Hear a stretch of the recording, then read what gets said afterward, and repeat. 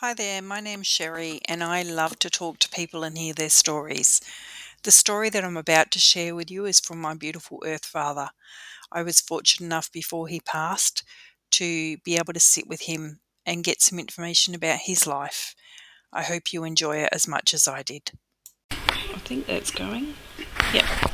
Um, and I thought we'd just have a chat and you could tell me about what you know. I don't know, I guess if we start with your mum and dad, what do you know about them? Where did they meet and when did they get married? And Well, they met in England. Yep. Mum was a cook at one of the high schools. Then Dad and his brother came out to Geraldton and finished up in Northampton with the farm each. When did he come out here? When was that? When did he come out? It was before the First World War, I'm not sure. Oh, okay. But it was before the First World War, because when the war broke out, my father joined the 10th Light Horse in Australia and his brother stayed home and looked after the two farms. When the war finished, Mum and Dad married in England and then they came out on the troop ship. Okay. Because at that time Mum had been transferred from working in or cooking in the school to the Air Force, but I don't know what she was doing. So they came out here in 1918, be close to 1919 by the time they got here. Yep. And then they went on to their farm at Dindalowa, just out of Northampton. And then, so you and your sister were the firstborn? Yep. We were born the 11th, 1920. It must have been close to midnight because I remember Mum saying if I'd have been any later I would have been born the next day. And then two brothers after you guys? Then the following January or February when my first brother was born. Yep. Then I think it was near enough 2 years, but it was in May the 14th my youngest brother was born. Oh, okay. He's a May baby. Yeah, May 14th. So your dad's brother was out here. Did he get married as well? Did you have cousins? He married a lady named Annie Hoskins and they had 8 children. Wow. 4 girls, 4 boys. So you have 8 cousins? You had 8 cousins? Yes, but when Dad and his brother come out here, another brother came out and went to Victoria. Oh, okay. Which I've never met. I've heard about him. I know the youngest brother met him. Yep. Because when he joined the Air Force, he stayed with them. Huh. So I don't know what cousins, children they had, but I know they had 1 daughter. Okay. Wow. Heatherton's all across the country. Well, there's a heck of a lot about when you see the names in electoral rolls and adverts and... Yeah. Yep. And one in the police force, isn't there? There's one in the police force? There was 2 in the police force, 2 brothers. Yep. The eldest one left the police force to join some security firm. Oh, okay. That was Mark. Forget the moment what the other brother's name was. They look alike, quite big fellas, but he's still in the police force. Scott, yeah. And are they in Perth or they're up in Geraldton? No, they're in Metropolitan here somewhere. Oh, okay. Because they live in Belmont. Yeah. Oh, they're your brother from Belmont, they're his kids? Yeah, Les's sons. Your nephews? Okay. But you don't see much of anybody, really? Oh, no, we usually go down and see Les, but I see him a couple of times a year. Were you close growing up? Were you close growing up with your brothers and your sister? I don't think we're ever really close like a lot of people are. No? Because when we left to go to work, we all went different directions. Yeah. So I went to work at 15. My brother left school, I think, the following year or year after. Finished up working for the same people for a while. Yeah. Well, then I went Agina and Ogilvy breaking in horses then, and I was about 16 that time, or 16 and a half. Had you broken in horses before that? No, breaking in. I had ridden before that, of course. I'd been handling horses since I was 6. Yeah. Because you brought up with them in those days. That's your motor car. Yeah. Yeah. But you all used to walk to school together? We all used to walk to school together, yeah. We walked 2.5 miles each way until the school got shifted. Yep. Then we had to walk 4 miles each way, bar a few yards. Yeah. And then you get home and you have a cup of tea or water or something and biscuit, and then you head off down to a 500-acre paddock and find the cows. Yep. And drive them home, then you've got the cows to milk. You leave them in at night time in a 10-acre paddock, milk them in the morning, open the gate and away they go. So by then you would be pretty tired, and that's why you wouldn't... Well, I suppose we were, but we never sort of noticed it. Yeah. So, why do you think you weren't close when you were little? Do you think there was just too much going on, or...? Well, there was nothing going on, but we were sort of spread out a bit. Yeah. I mean, my sister and 2 brothers and I lived with our mother on the farm, but when the Depression, Dad had to go out to work. Well, he was working 6 miles out of Northampton, clearing land with an axe and a mattock. Contract clearing, because he was pretty good for an axeman. So he was only home about once every 6 weeks for about 2 days. Oh, okay. Because he'd ride a horse back and forth. See? So what was he doing before the Depression? When was the Depression? 1929? Yeah. So before that, what was he doing? Did they have their own farm and just live off the land, or...? By that time we'd shifted from Dindaloa to Una. Yep. We had that farm there, but then they got the Depression, then they got a sort of a drought, then my father contacted rheumatoid arthritis, Oh. so he eventually lost the farm. So did you move into town or onto another farm, or...? No, we stayed there for a long time, and then we moved onto a farm at Okabella, which would belong to the same people I was working for. Oh, okay. And they were the people that bought the farm that my father had in Dindaloa before he moved out to Una. Because they had a lot of land. That was D.W. and Ellie Bridgman. They had that Eastbrook estate. Okay. So what about birthdays and that when you were young? Were they a big deal, or was it just another day, or...? Oh, Mum always made a birthday cake and things like that, otherwise virtually another day, same with Christmas. Yeah. And what about presents? Were they... Yeah, there was always a present or two. Did she used to make stuff or buy stuff, or...? Bit of both. Yeah. She used to buy things like toys or whatever. By that time, of course, we had grandparents and relatives in England, and of course they used to send some parcels out. Oh, okay. But that'd be mostly clothes. Yeah. You never met your grandparents then? Oh, no, never saw them. Were you ever told anything about them? Probably did, but I forget if she did. Yeah. I know she lost 2 brothers in the war. Never heard anything about Dad's parents. So when you went to work, was that because you had to go and work? There was nothing else to do at school, or...? I'd gone as far at school as I could go. Yep. In those days there was very little transport, so you couldn't go to school anywhere. Yeah. Unless you could afford a board. But with the Depression, weren't in that position. And correspondence was pretty non-available because you couldn't get any mail up.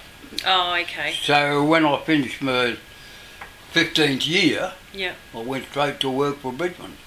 Breaking in horses and... Yeah. Well, I was there for... Actually, I was there for 2.5 years. Did you enjoy it? Hmm? Did you enjoy it? Well, I probably did or I didn't, I don't know. In those days you did what you had to do. Yeah.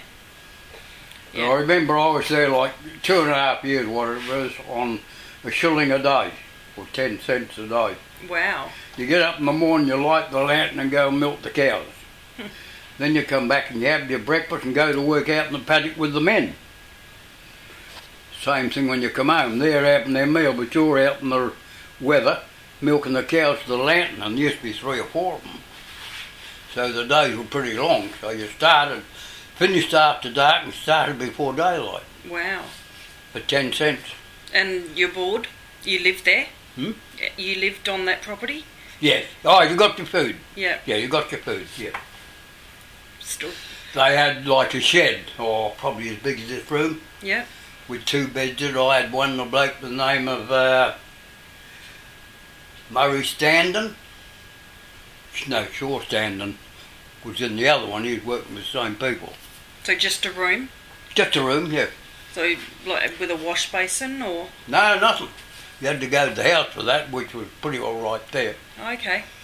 And was it lined or sealed? Don't if I know now. So 10 cents then, what would that buy you? Well, it'd buy you very little. Like how long would it take you on that sort of wage to buy, say, a pair of boots? Well, with boots, it used to take me 7.5 days' wages to buy a shoddy pair of boots, what they call blucher boots. They'd last you 6 months if you're lucky.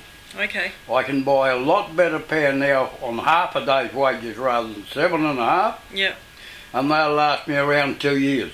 Okay. That's the difference. Yeah. Yeah. So the Depression was 1929, yeah? Started then, yeah. And finished when? Oh, with the last couple of years or whatever, but the effects were felt for a long time after. Yeah. Because you see, nobody had any money, so nobody could get work. Yeah. Other than virtually nothing. I know blokes who were carrying their sweat from job to job, and they'd go and cut wood for the housekeeper or the cook or whoever she was and get a meal and go on looking for the next one. So what do you remember? Because you would have been quite young, like 9. Was it something that everybody knew about, or do you think your parents tried to protect you from it, or what were you told? Do you remember? Oh no, they couldn't really protect you from it because everybody was in the same boat. Yeah. If you had money and could keep going, you were all right. But in this case, my father sold the property and bought the big one at Una, which meant he had to get it from the bank. Some of it. Yeah. So, of course, as soon as you get a drought or a famine or whatever, your income stops. Yeah.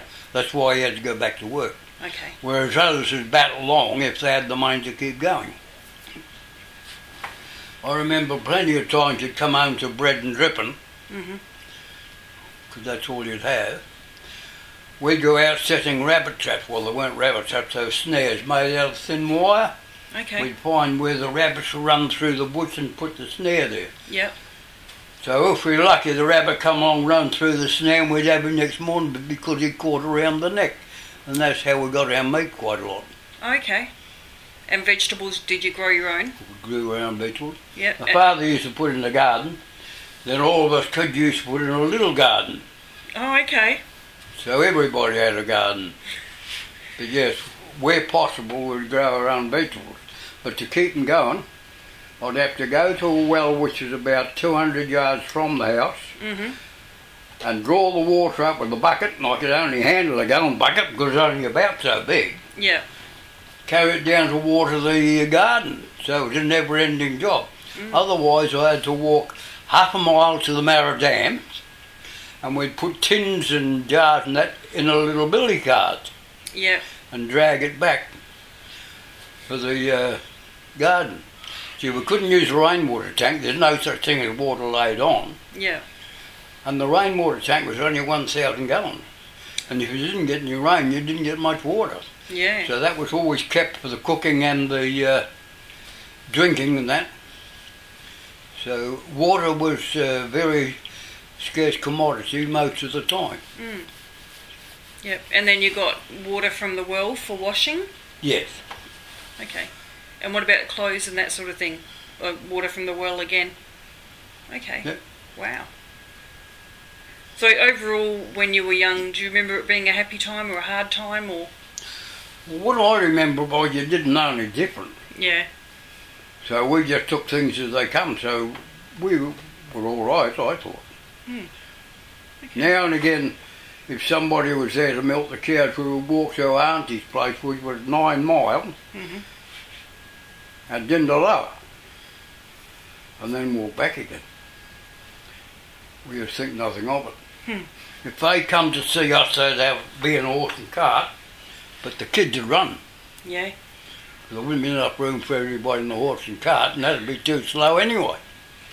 So you guys had horses as well? We only had the one horse. Yep. And the father, when he had to go to work, used to take him to ride back and forth. Oh, okay. Otherwise, he was the one I'd put in the cart and go carting wood for the house. Yep. So when you say you were handling horses from the age of 6, that was that horse, or were there other horses that you... No, the only time we had other horses was when you hired in a team. Okay. So I was handling that one. Yep. Once I went out to work, I was handling quite a number of horses then on Bridget's property, because you had teams to work for a start, and then cart horses and hacks and all that sort of thing. So teams, you mean the ones that would do the furrows ploughing, or...? No, the bigger ones with the discs and that. Oh, okay. 6 or 8 horses, depending what machine you're pulling. Yep. We did have a single furrow at home. I used to get on a horse and ride it and steer it while my father hang on to the hands. Oh, okay. The handles there, yeah. So the handles that have got like the plough thing in the ground? Yeah. Okay. Yeah, the single furrow's a moldboard, so you've got the moldboard that goes along and you've got a wheel out there with the beam coming back. Yeah. And then 2 handles out here like a wheelbarrow. Oh, okay. And that just ploughs it up, and then you've got to go through and seed it all? No, that's what we used to use for the garden. Oh, okay. That'd plough it over, then we just rake it out, go and gather up cow manure and spread it in and rake it in and plant the garden in. Ah. And all 4 of you children had your own little patch? All 4 of you had your own patch? Yeah, 3 of us, yeah. Me and my 2 brothers. My sister was never in that. She always had to do housework. Oh, okay. Help Mum out. So she never come outside. Unless you come out to play with us playing cricket or something. Yeah. So did you used to play cricket a fair bit? Yeah. Just a stick, or did you have a proper bat, or...? Both. Okay. Out in the paddock. So your sister, did she have to milk the cows and that as well? Yeah. Twice a day. Yep. Depending on the time of the year, depending whether you milk 1 or 2. I usually milk 2 and my brother 1, say in winter time. Yeah. But what you had was 1 going out of milk and 1 coming in. So you had more in winter time than you did summer. Oh, okay. You'd average say 1 or 2 in summertime and 3 in winter. But 1 would be going out and 1 would be coming in. So when you went away to work and you were there for 2.5 years, and what did you do after that job? Because that would have been like farmhand, was it? Or yeah, farmhand on Eastbrook for Brisbane's. Yeah. Yeah. Well, then I went to a bloke by the name of Mac Min, which was just out of Northampton going north. I went there to put his crops in and break horses in. Oh, okay. He was a baker by trade. He had a fair bit of land in town, like 3-4 acres or something. Yeah. So he bought some sheep at the side house and put on it. And he struck a good market, so he made a fantastic price when he put those half a dozen sheep back in the market. So he reckoned there's a lot of money to be made in this farming, so he went farming, even though he's a baker by trade. Wow. But he didn't know anything about farming, he didn't know anything about horses. Yeah. And at one time he wanted me to work a 10-disc undercut, which is a 10-disc plough plus drill combined, all in one machine. Okay. Now you've got to have 8 good horses and that. He wanted me to work it with 6, and I told him I wouldn't do it. So he hops in the car, puts me in the car and goes down to see my father. Anyhow, he brought my father back and he had to look at what was going on. This bloke of asked back in, he said, "Arthur, told you before, this is a 10-disc undercut, which is a cedar as well, that's a plough drill combined. You've got to have 8 big horses in that, or 10 little ones."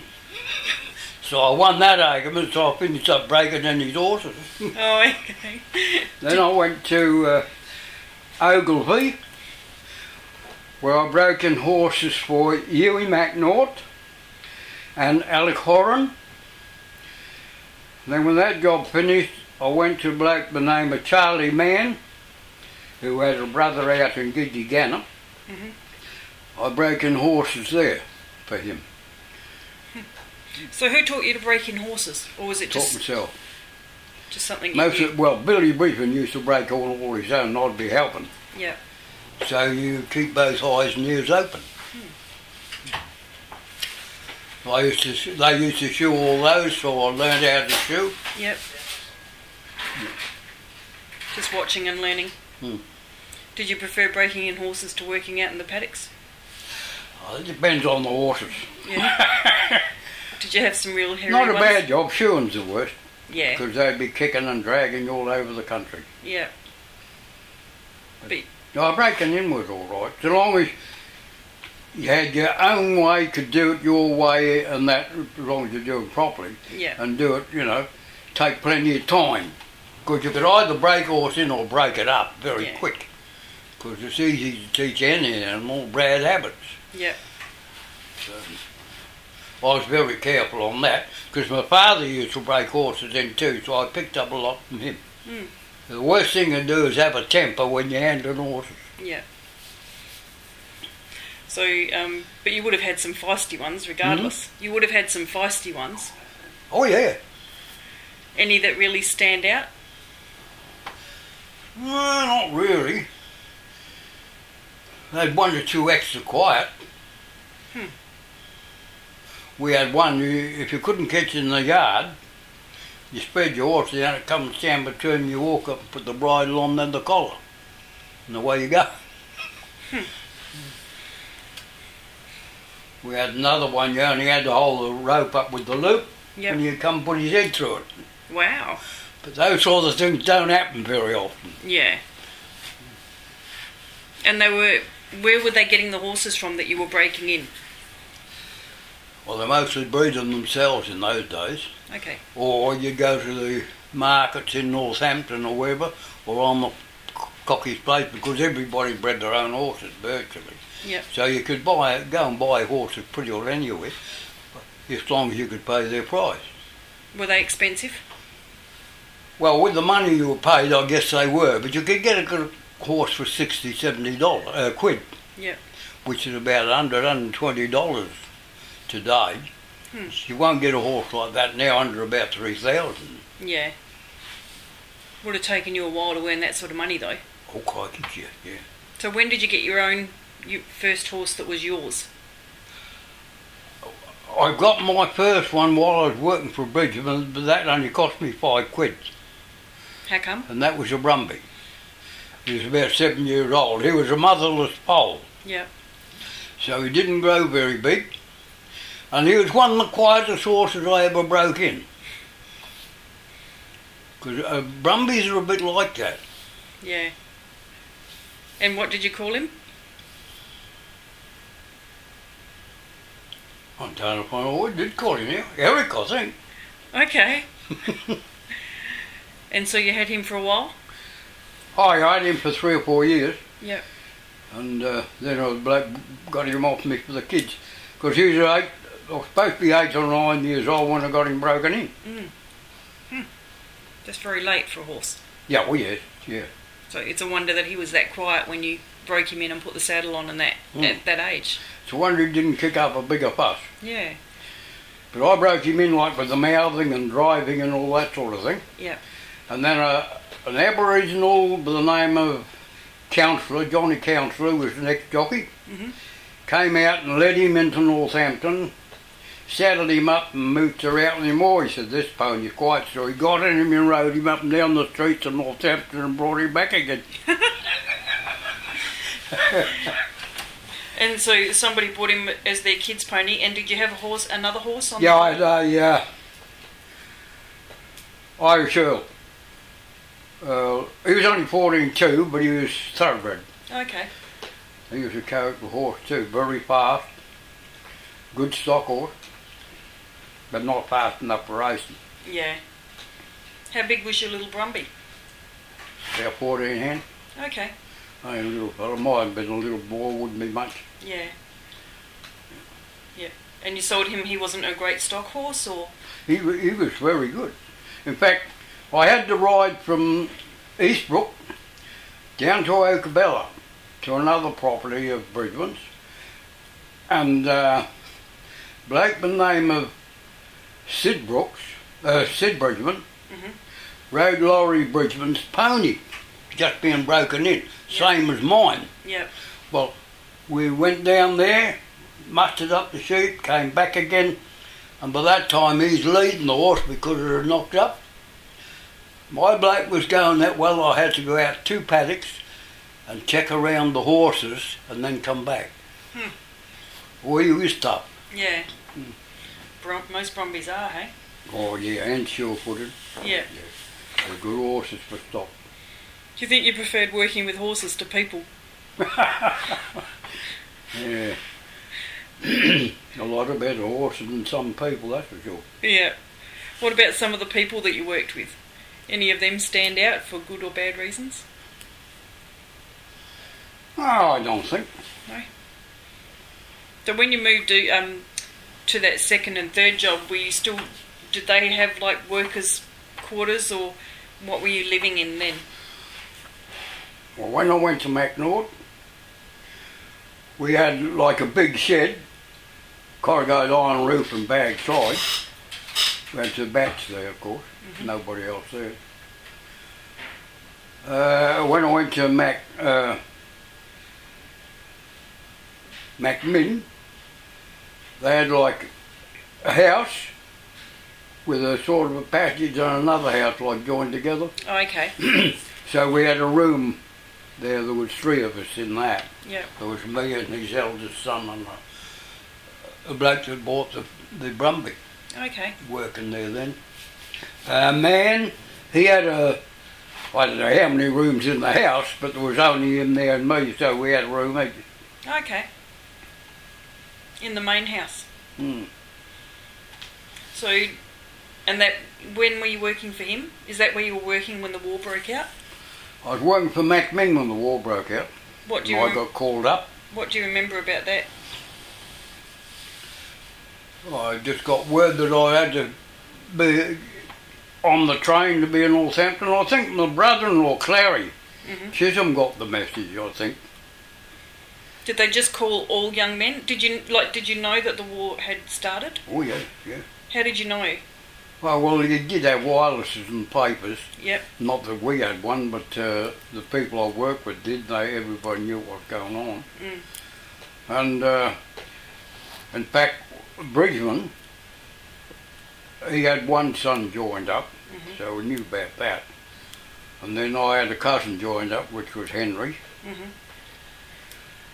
And then I joined up, and my brother joined up, and my father joined up. Oh, so your dad went in the Second World War as well? Yeah. And he was in the First World War? My father was in the First World War, 10th Light Horse. Yep. He was all over Egypt and France and all those places. The Second World War, he got as far as Darwin. Okay. I think he was in Darwin when it got bombed. Wow. And then when he got transferred from there, he got transferred back to the base in near Claremont. Swanbourne? Swanbourne. Swanbourne, Yep. yeah, that's right. He was there, and he was the one that discharged me. Oh. Wow. Yeah. So when you went and joined, so you went to Northampton and you joined the army. So did you join in Northampton? Yeah, I was in Northampton when I joined, yeah. Yep. And then they sent you to Perth for training, or what did they do? They sent me to somewhere in South Perth. What the heck was the name of it? Just out of South Perth somewhere. Okay. Como or something. No, it wouldn't come. Different name to that. I might think of it one day. Was it like a barracks where they were training people? Yeah. Yeah. Yeah. Yeah, went there, and then after I'd been there for a while, I went 8 months to Rottnest on guard. What did that mean, being on guard? Well, they had gun emplacements over Rottnest. Yep. So you had a person there on guard, standing sentry with a rifle, full pack, everything. Yep. For 24 hours a day. Okay. So you'd be 2 hours on, 2 off. Oh, round the clock. When do you sleep? You just sleep the best way you can. I did 8 months with very little sleep. Wow. That must have been tough. Yeah. And were you ever at risk there? Was there ever a risk to Perth from there? Well, I don't think it was a real risk, but they didn't take chances. Yeah.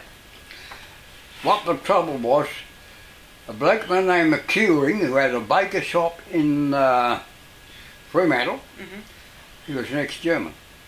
He was also a colonel. He got his driver to drive him out to a cliff in Rottnest, and then sent him away and said, come and get me and so-and-so. The driver goes back, no sign, never heard of him since. Wow. He had all the plans to the guns and everything. So they reckon he could have been picked up by a submarine. Yeah. And that's why we had to start going on guard to guard all the guns and the places and all that sort of thing. Because those guns overlook the channel where all the boats come into the harbour. Yeah. Between Rottnest and Garden Island. So if they got blown out of place, Garden Island had no protection. Yeah. Neither did Fremantle. But it would probably be Garden Island they'd be after, because that's where all the boats were, yeah? Yeah. Huh. Fascinating. You don't hear about that one when you're doing history at school, do you? Yeah. And they never know, no idea what happened to him? Got no idea what happened to him. Wow. But they reckon soon he took all the plans and that of Rottnest, Yep. that he knew he was going to get picked up. Because for a start, Where'd you he get the sent plans his from? driver away, Yeah. which is a thing that they never normally do. Yeah. So he must have been covering up something, or he wouldn't have sent the driver away. Plus all the gear. None of that turned up anyway. Wow. But he was a colonel for the German army. Yeah. So how come people like that weren't taken as prisoners of war when war broke out? I don't think they were wake up. Oh, okay. So he was a baker by trade. Yep. So after that, after he left, then they found out he was actually a German colonel. Oh, okay. By the name of Colonel Curing, of Curing's Bakers. Huh. Up till then, he was just an ordinary citizen. Wow. Fascinating. Mm. So you did 8 months there, and then what? Then I went to Strawberry Hill, did a lot of training, put in a big road as well. That's up the north, going up towards Jordan. Okay. Then we went to Jordan Yep. at Bluff Point, I think it was. And that's where I did a lot of training, because that time I was acting lieutenant. Yep. We did a lot of training there, going out in the dark, climbing up boats, sailing out and then getting into boats and then coming into law practice and landing. From there I got sent back to Northern, and then I got called up to go to New Guinea. So I worked away to Queensland, did jungle training there, and then over to New Guinea, then on to New Britain. Wow. And how old were you then? Oh, about 20, 21. Was it exciting or scary or? We never used to think of those sort of things. You know, you don't have time. Yeah. I don't know what I used to think anyway about that. It's just, yeah, like that's Nick's age. So to be sort of thrust into that, Yeah. you just wonder what would go through your head. Yeah. So you went to New Guinea and then you were working, training the natives? Yeah. But I wasn't in New Guinea long. I got transferred to New Britain. Yeah. Which is a big island just off New Guinea. Okay. And then, of course, war stopped. So we built a big compound at Rabaul Harbour, You got Rabaul Harbour and the water, and out there you got a big hill. It's a volcano. Oh, okay. So we built a big compound here, and we had a lot of Japanese war prisoners there. Well, one of my jobs was taking gangs out, like patrols, Yeah. going round up the odds and sods of the Japanese, because a lot of them didn't know the war was finished. Oh, okay. That'd be dangerous though, because Oh, yeah. you're the enemy, and you're Yeah. out there trying to say, "Hey guys, you know." That's right. We were a bit lucky because with the natives, they were very good at finding their way around, and they'd get amongst the villages and ask questions and all that sort of thing. Yeah. So they had a pretty good idea what was going on. But the main trouble, they were very, very cocky. They were always better than they thought they were. You get into trouble blooming quick. Yeah. You have to be very careful, otherwise they'd run you into trouble. Not deliberately, just because they were too clever. Yeah. They are the fastest learning race of people you'd meet. Wow. I mean, they learn to drive a big truck in a few minutes. Learn to use typewriters and wirelesses and all that sort of thing very, very quick. Wow. So, when you were out rounding up people, like, were they in groups or were they single people out there in the bush, or? Oh, you get them in ones and twos. Yeah. We never got many because most of them got word the island wasn't that big. It's fair size when you haven't got communication. Yeah. But the natives, they used to get around and pass the word about. And I guess if you were travelling in a group and you came across one person, then they're more likely to go, okay. Oh yeah, yeah. Yeah. Well, there was always like 9 of you in your section that you'd be leading. Yeah. They were all New Guinea natives, because when I first started up there, I had to help teach the number 1 infantry battalion, which was all natives, number 1, 2 and 3. Yeah. So we had some good soldiers amongst them like that, but you had to watch them, not so they get too bloody cocky. Yeah. Yep. And they were good cooks. They'd get you tins of bully beef, biscuits, take them out to the markets, swap them for bananas or pawpaws or whatever fruit was going. Yep. Bit of variety going on. Oh yeah, yeah, they were good. So, and then from there you were sent back to Perth and discharged? From there, yeah, eventually I come back through Sydney. Yep. We struck a storm coming over, and the captain reckoned it was the worst storm he had struck for, I think he said 19 years. It took 2 extra days to get into Sydney on account of the storm. On a boat? On a boat, Yeah. And then we worked our way back by train to Karrakatta, then got discharged. Were you given the option to stay in the army? Hmm? Were you given the option to stay in the army? Or did they discharge everybody? Like now, people... Oh, you could stay on if you wanted, yeah. Yeah. But when you're brought into discharge, most people just went. Yeah. Yeah, but you could stay on, or re-enlist as they call it. Yeah. Start off again. Okay. And so when you're discharged, what does that involve? They just give you all your papers, make sure your medical's all up to standard, your pay's up to standard, Yeah. pay you for whatever leave's due, and give us 10 quid to start off with. And 10 quid was a lot of money then, or? Well, I bought a crosscut saw, an axe, a pick and a crowbar with it. So, and your dad signed your papers off. So do you Yeah. have you got your papers somewhere? I think they're in my will and those sort of paper. Oh, okay. I know the AB83. What's The that? AB83 and pay book are there. The AB83 is a book that has all your medical records and all that sort of thing in it. Oh, okay. And then your pay book is like a bank book. Shows all your pay that you've had, your holidays and all that sort of thing. Was the pay good in the army? Hmm? Was the pay in the army good? We used to get 6 shillings a day. Bit In better fact, than the boys made up a parody. We are Brengana, who was the general. Yeah. We are Brengana's, his name was Brengana, So then they called it We Are Brangana's Gorillas, and he pays us 16 a day. So 6 shillings is like, what's that in?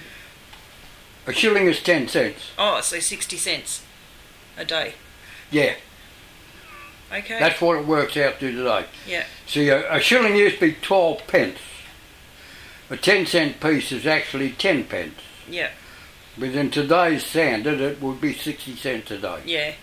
Yeah, because when they changed the money over, they devalued all the money by 20%, didn't they? That's exactly right. Yeah. That's why it come from 12 pennies Yeah. to 10 pennies. Yeah. Sneaky.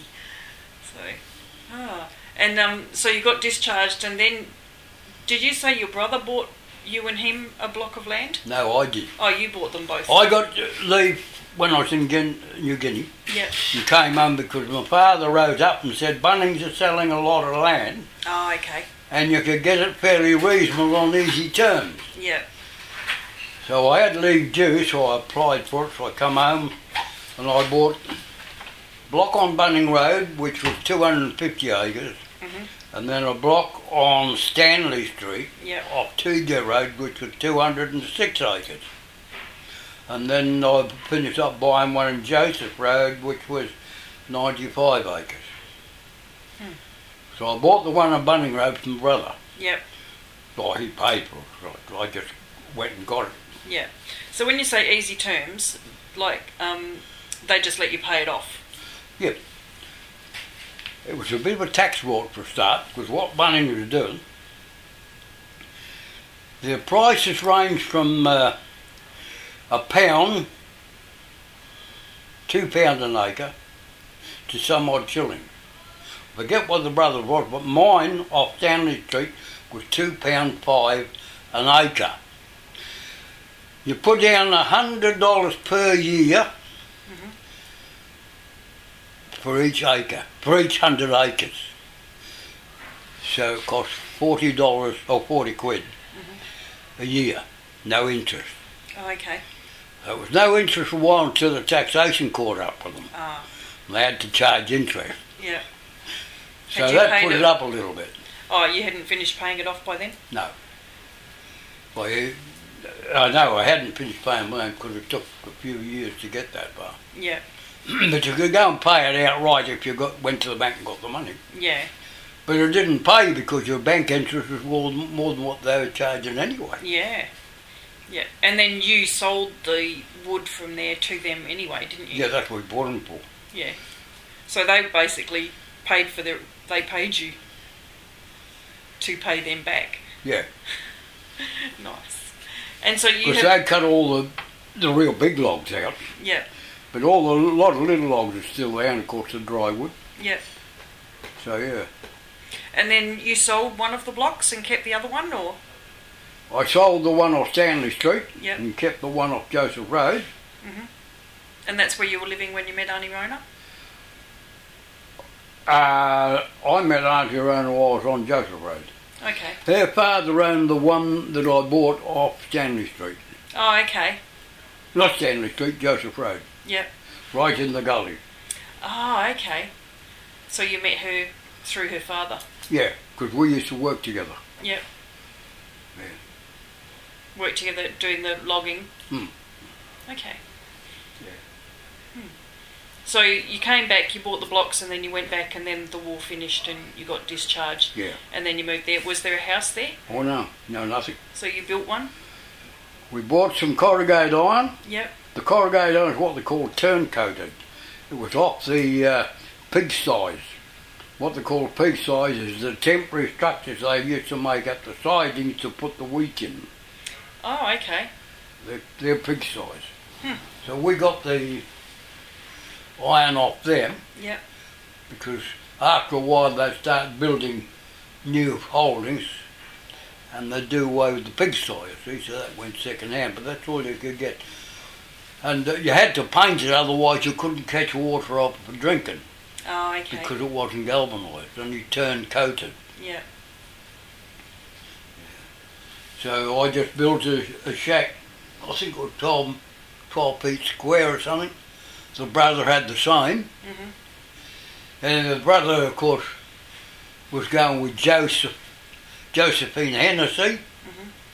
Her mother had a little house in Bunbury, which was corrugated iron roof and weatherboard. So he and my father went down to Bunbury because Mrs. Hennessy had given them this little house.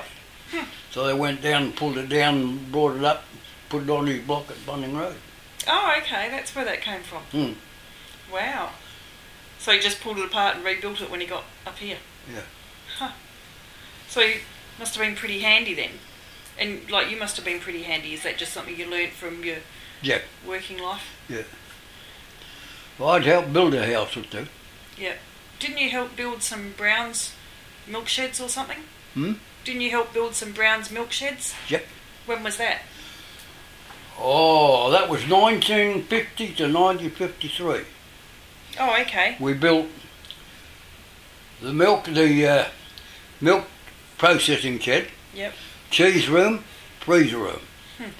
We bought the calf shed, built the calf shed, the dairy, bull sheds, stockyards, 3 houses, and the irrigation sump. So the water from the dairy would go into one, from the milk treatment plant go into another, and that's sprayed out across the paddocks. Wow. Yeah, we did a lot of building there, 3 years. Who was that Me with? and Jack Millard. Neither of us were qualified builders, but we had done pretty well at it. Yeah. And Browns knew it. So that's what we went and did. So how did they find you? Or was it a tender that you applied for, or? At this stage, Rona's father was the manager of Brown's farm where the building was being put on. Oh, okay. And he told me what was going on. Yep. So I got into touch with Jack Mallard and asked him if I could have a job. Yep. And told him what I knew about building and all the rest of it. And so we got together and he did it. And we only had 2 blokes helping us, and they weren't much chop. Yeah. That was John Gillespie and John Nankara from just down the road a bit. They used to spend that much time kicking the football back and forwards that I think they spent half a day kicking the ball around, not much work. Okay. So, you met Auntie Rona when you came home during a break in the war, so between when was the war? 40? No, I got discharged on the 19th of April 1946. Okay. And I went straight out and built these 2 shacks with my brother, because he was discharged by that time. And it was that time when I actually met Rona. Well, I'd seen her about, Yeah. but that's when I'd actually met her. So, and you'd met Keith and met Joan? Oh yeah, Okay. no, they're all living there, Yeah. because they had a bush shack built on this 97-acre property which I bought in Joseph Road. Yeah. And where did they move to then? Hmm? Where did they move to from there? Chidlow? Yeah, that's right, they moved to Chidlow in the old shop. Yeah. In the old real estate And then they went and lived in one dairy for a while in a tent. Oh, okay. And you This time he and Keith were both working on the boilers, feeding the boilers for the pig iron plant, because that was still operating in those days. Yep. Yeah, that would be what, about 1948, So when did you and Auntie Rona get married? 49. Okay. 12th of October, I think it was. And then 8th till the 12th of October 49. and then you went away to work. Yeah, 'Cause- she was with me. Oh, okay. You both lived down there. Yeah, Because where was it? The Browns one that you built? it was in Coolup. Okay. Well, they had the farmhouse where Norm Townsend was staying. Yep. Then they had another house owned by the same people that bought the block from, and we lived in that house.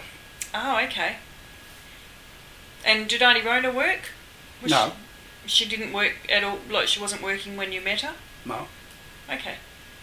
So she never worked. she never went to it. They just worked to do was in Kalgoorlie babysitting. Looked after babies all life, Yeah. but there wasn't anything out here in those days. Yeah. Wasn't no way getting to work either. Yeah. So that's where they were from, Kalgoorlie. Oh, they were from Esperance, weren't they, originally? She was born in Esperance and they worked their way to Kalgoorlie. They went from Esperance, Grass Patch, and then Boulder, Kalgoorlie. Yeah. And she went to school in Boulder. And then moved to Perth, when she'd finished school? Yeah, she'd finished by then, yeah. Yeah. So she was the middle child, wasn't she? Joan's the oldest, and then Auntie Rona, and then Keith? Or then Keith? No, Keith's the oldest, then Rona. Oh, okay. Then Joan. Okay. And she was a few years younger than you, yeah? Well, I was born 1920, she was born 1926. Yeah. I was November and she was 20th of March. So it's 6-7 years, whatever it works out at. Yeah. And did you date for long before you got married?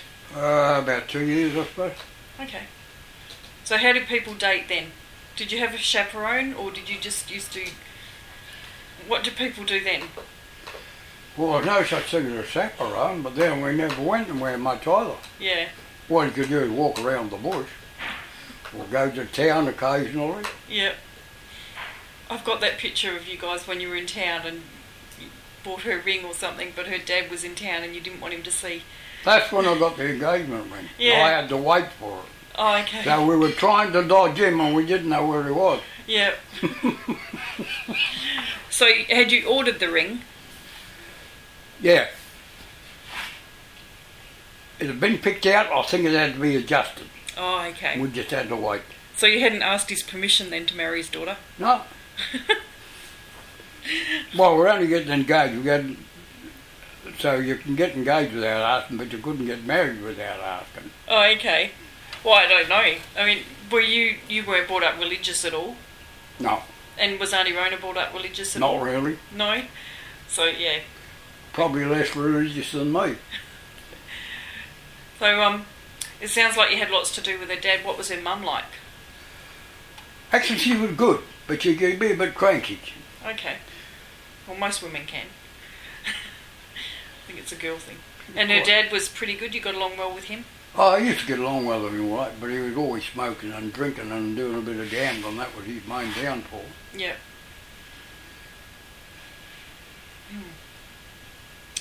He's a good worker. Very good worker. He's only a little bloke. He's an ex-jockey. Oh, okay. Yeah, I think there's a photo of him on a horse, isn't there? No, that's his brother, which is about the same size. Oh, okay. That's still in the house. Yeah. That's Billy Townsend. And what was her dad's name? Norman. Oh, okay. Or Orman, actually, O-R-M. Yep. Harry Orman Townsend, he went the name of Orm. So, and Auntie Rona loved horses, but... Oh, Joan rode as well, didn't she? Oh, yes. They all rode. Yeah. Keith? No? Did Keith ride? No, he had all the balance in the world on a push bike. Yeah. Useless on a horse. Oh. If a horse shook, he'd fall off. That's unusual. Yeah. Yeah, he had no balance whatsoever on a horse. Huh.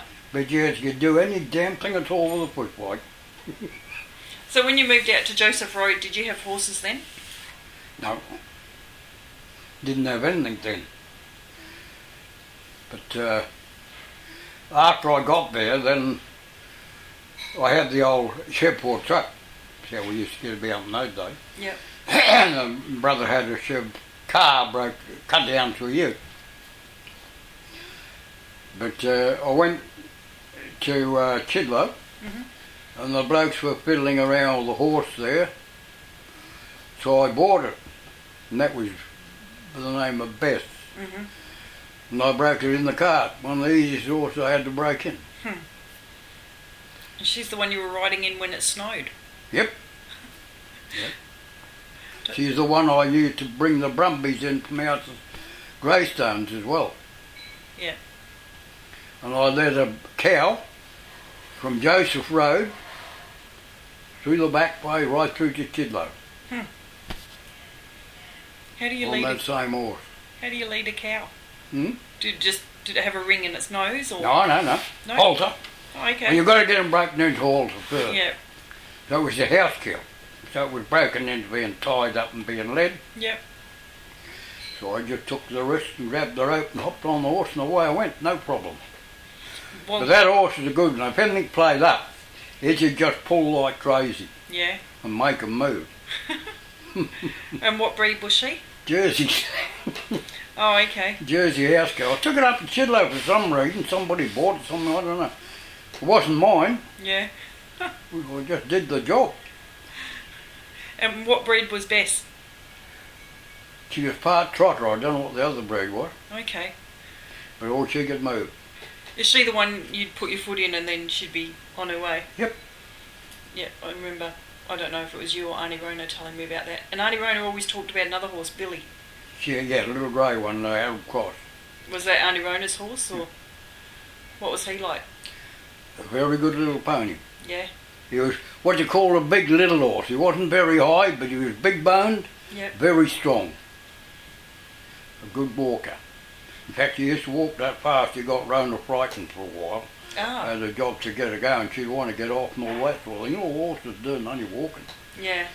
Eventually I got her going and we rode right through to Wandowie. Yeah. And then back again after that. She'd go and put the saddle on and ride him anyway. Because he was quiet, but he was just a fast walker. Yeah. Or did she think he was going to take off? Yeah. Because she'd only been used to broken down old accidents. She had to boot them along and then they'd hardly move. Yeah. So I don't blame her. Yeah. And But you yeah. found him for her? Hmm? You found that pony for her? Yeah, I bought him from a young bloke who owned the pub. Well, he didn't own it, his father owned it. Yep. And then you used to, were you still in Gidgegannet when you were going and bringing brumbies in from, What was that? were you still out in Gidgegannet when you were getting the brumbies from in Mundaring? Yeah, I was in Joseph Road. Okay. And you'd bring them in, break them in and sell them? Yeah, How many did you bring in, do you think? 3. Oh, okay. And how did you get them? Well, I went out with a roll of barbed wire Yep. and we found that the brumbies were crossing a little bridge Mhm. and going into a gully to feed. So I fenced the gully, Yep. left an opening right at the bridge. I camped under the bridge. I was lucky the wind was blowing the wrong way. At night time I heard the horses cross. Mhm. I just went and shut a gate and nicked off out the way. So of course I went out actually to catch a trotter and a foal that had got away from a bloke up here. Anyhow, the silly coot, when I said I got him locked in, he wouldn't listen to me. He went down and started calling, so the horses took off straight to the fence because they didn't know it was there. Yep. So I had to fix the fence up and hope they'd come back Yep. another night, which they did, and I warned that bloke. Keep out of it or you can leave your trotter right where it is. Mm. When I got him in the next time, it turned out the only horse that had a mark on it, well ripped, was the foal. Oh, okay. Yeah. Because the mare was Babe's Globe, a very fast mare. But she come to the end of the trotting period, so you're going to use her for breeding. Yep. But she got away somewhere, brother. So how many brumbies were out there? Like you brought 3 in, how many were there? Oh, about 10, 12. Okay. We had a lot of them in. Well, I brought in 4, because I brought in 1 stallion. Yep. HO1 was the brand, Oh, okay. and that HO1 was somebody in Armadale and I couldn't contact them. So whether that horse got away or was deliberately turned out, I don't know. But he was like a big pony, well bred, well shaped sort of horse, you know. But I couldn't find out who they were. But the brand was very bright, HO1. So I was able to track who owned it. Yep. But they must have shifted. Auntie Rona talked about a horse called Ranger Direct. Auntie Rona talked to a horse called Rangy Direct. Rangy Direct was a trotter that foundered in Chidlow. Okay. So I brought him down and I nursed him back, got him going and rode him back to Chidlow again.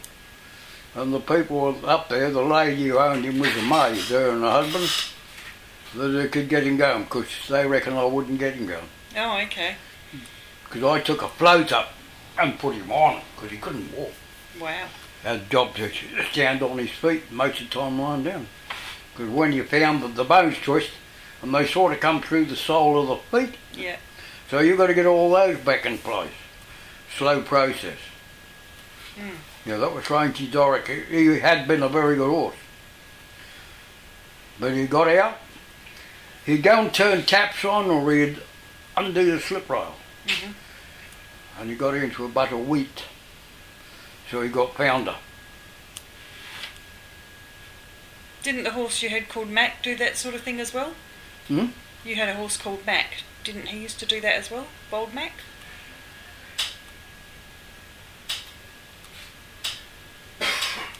Oh, hang on, it was Bold Mac that used to do it. Rangy Direct I got from Madalena. Yep. Yeah, he's a big bay horse. Very quiet to ride, but he was very fast. Yeah. Hmm. Yeah. So you've had... Bold Mac was the one I got from Chidler. He's the one that found it. Yeah. You've had lots of trotters. I had about 4. Is that just because there was lots around? More of them than racehorses, or...? Oh, you could get them one after the other because they finished racing and nobody wanted them. Yeah. So you could get them, you can get them today. Because I remember when I went up there and there was Mac and Olive and Goldie. Yeah. And I don't know which other Well, ones. they were all trotters. Yeah. Yeah. I remember Goldie standing on my foot when I was little. I think he probably broke a toe and I never got it looked at. Because every now and then it really hurts. It's like, Yeah, they'll do that. Yeah. Have you ever broken a toe? No. They reckon they can't fix toes. If you break them, they just mend themselves. That's probably right, I suppose. You've got to let it grow back. Yeah. Yep. So you've like been out there and brought in Brumbies and been in the army and never broken anything. No. Never broken a bone. No. Had many any near misses from horses that you've been breaking in? Not that I'm aware of, probably have. But I've been thrown off a few. Yeah. So I could have been close to getting a broken bone, I don't know. Just tough. Considering that you've come through the depression, but I guess if you were growing all your own vegetables and you had your own milking cows and all that, then you probably still ate fairly well and got enough calcium or something. Yeah, something like that. Yeah. Cool. Yeah. Oh well, that's probably enough, and then I'll put that on the computer and then we'll do some more another day. Okay. Thanks, Uncle Roy.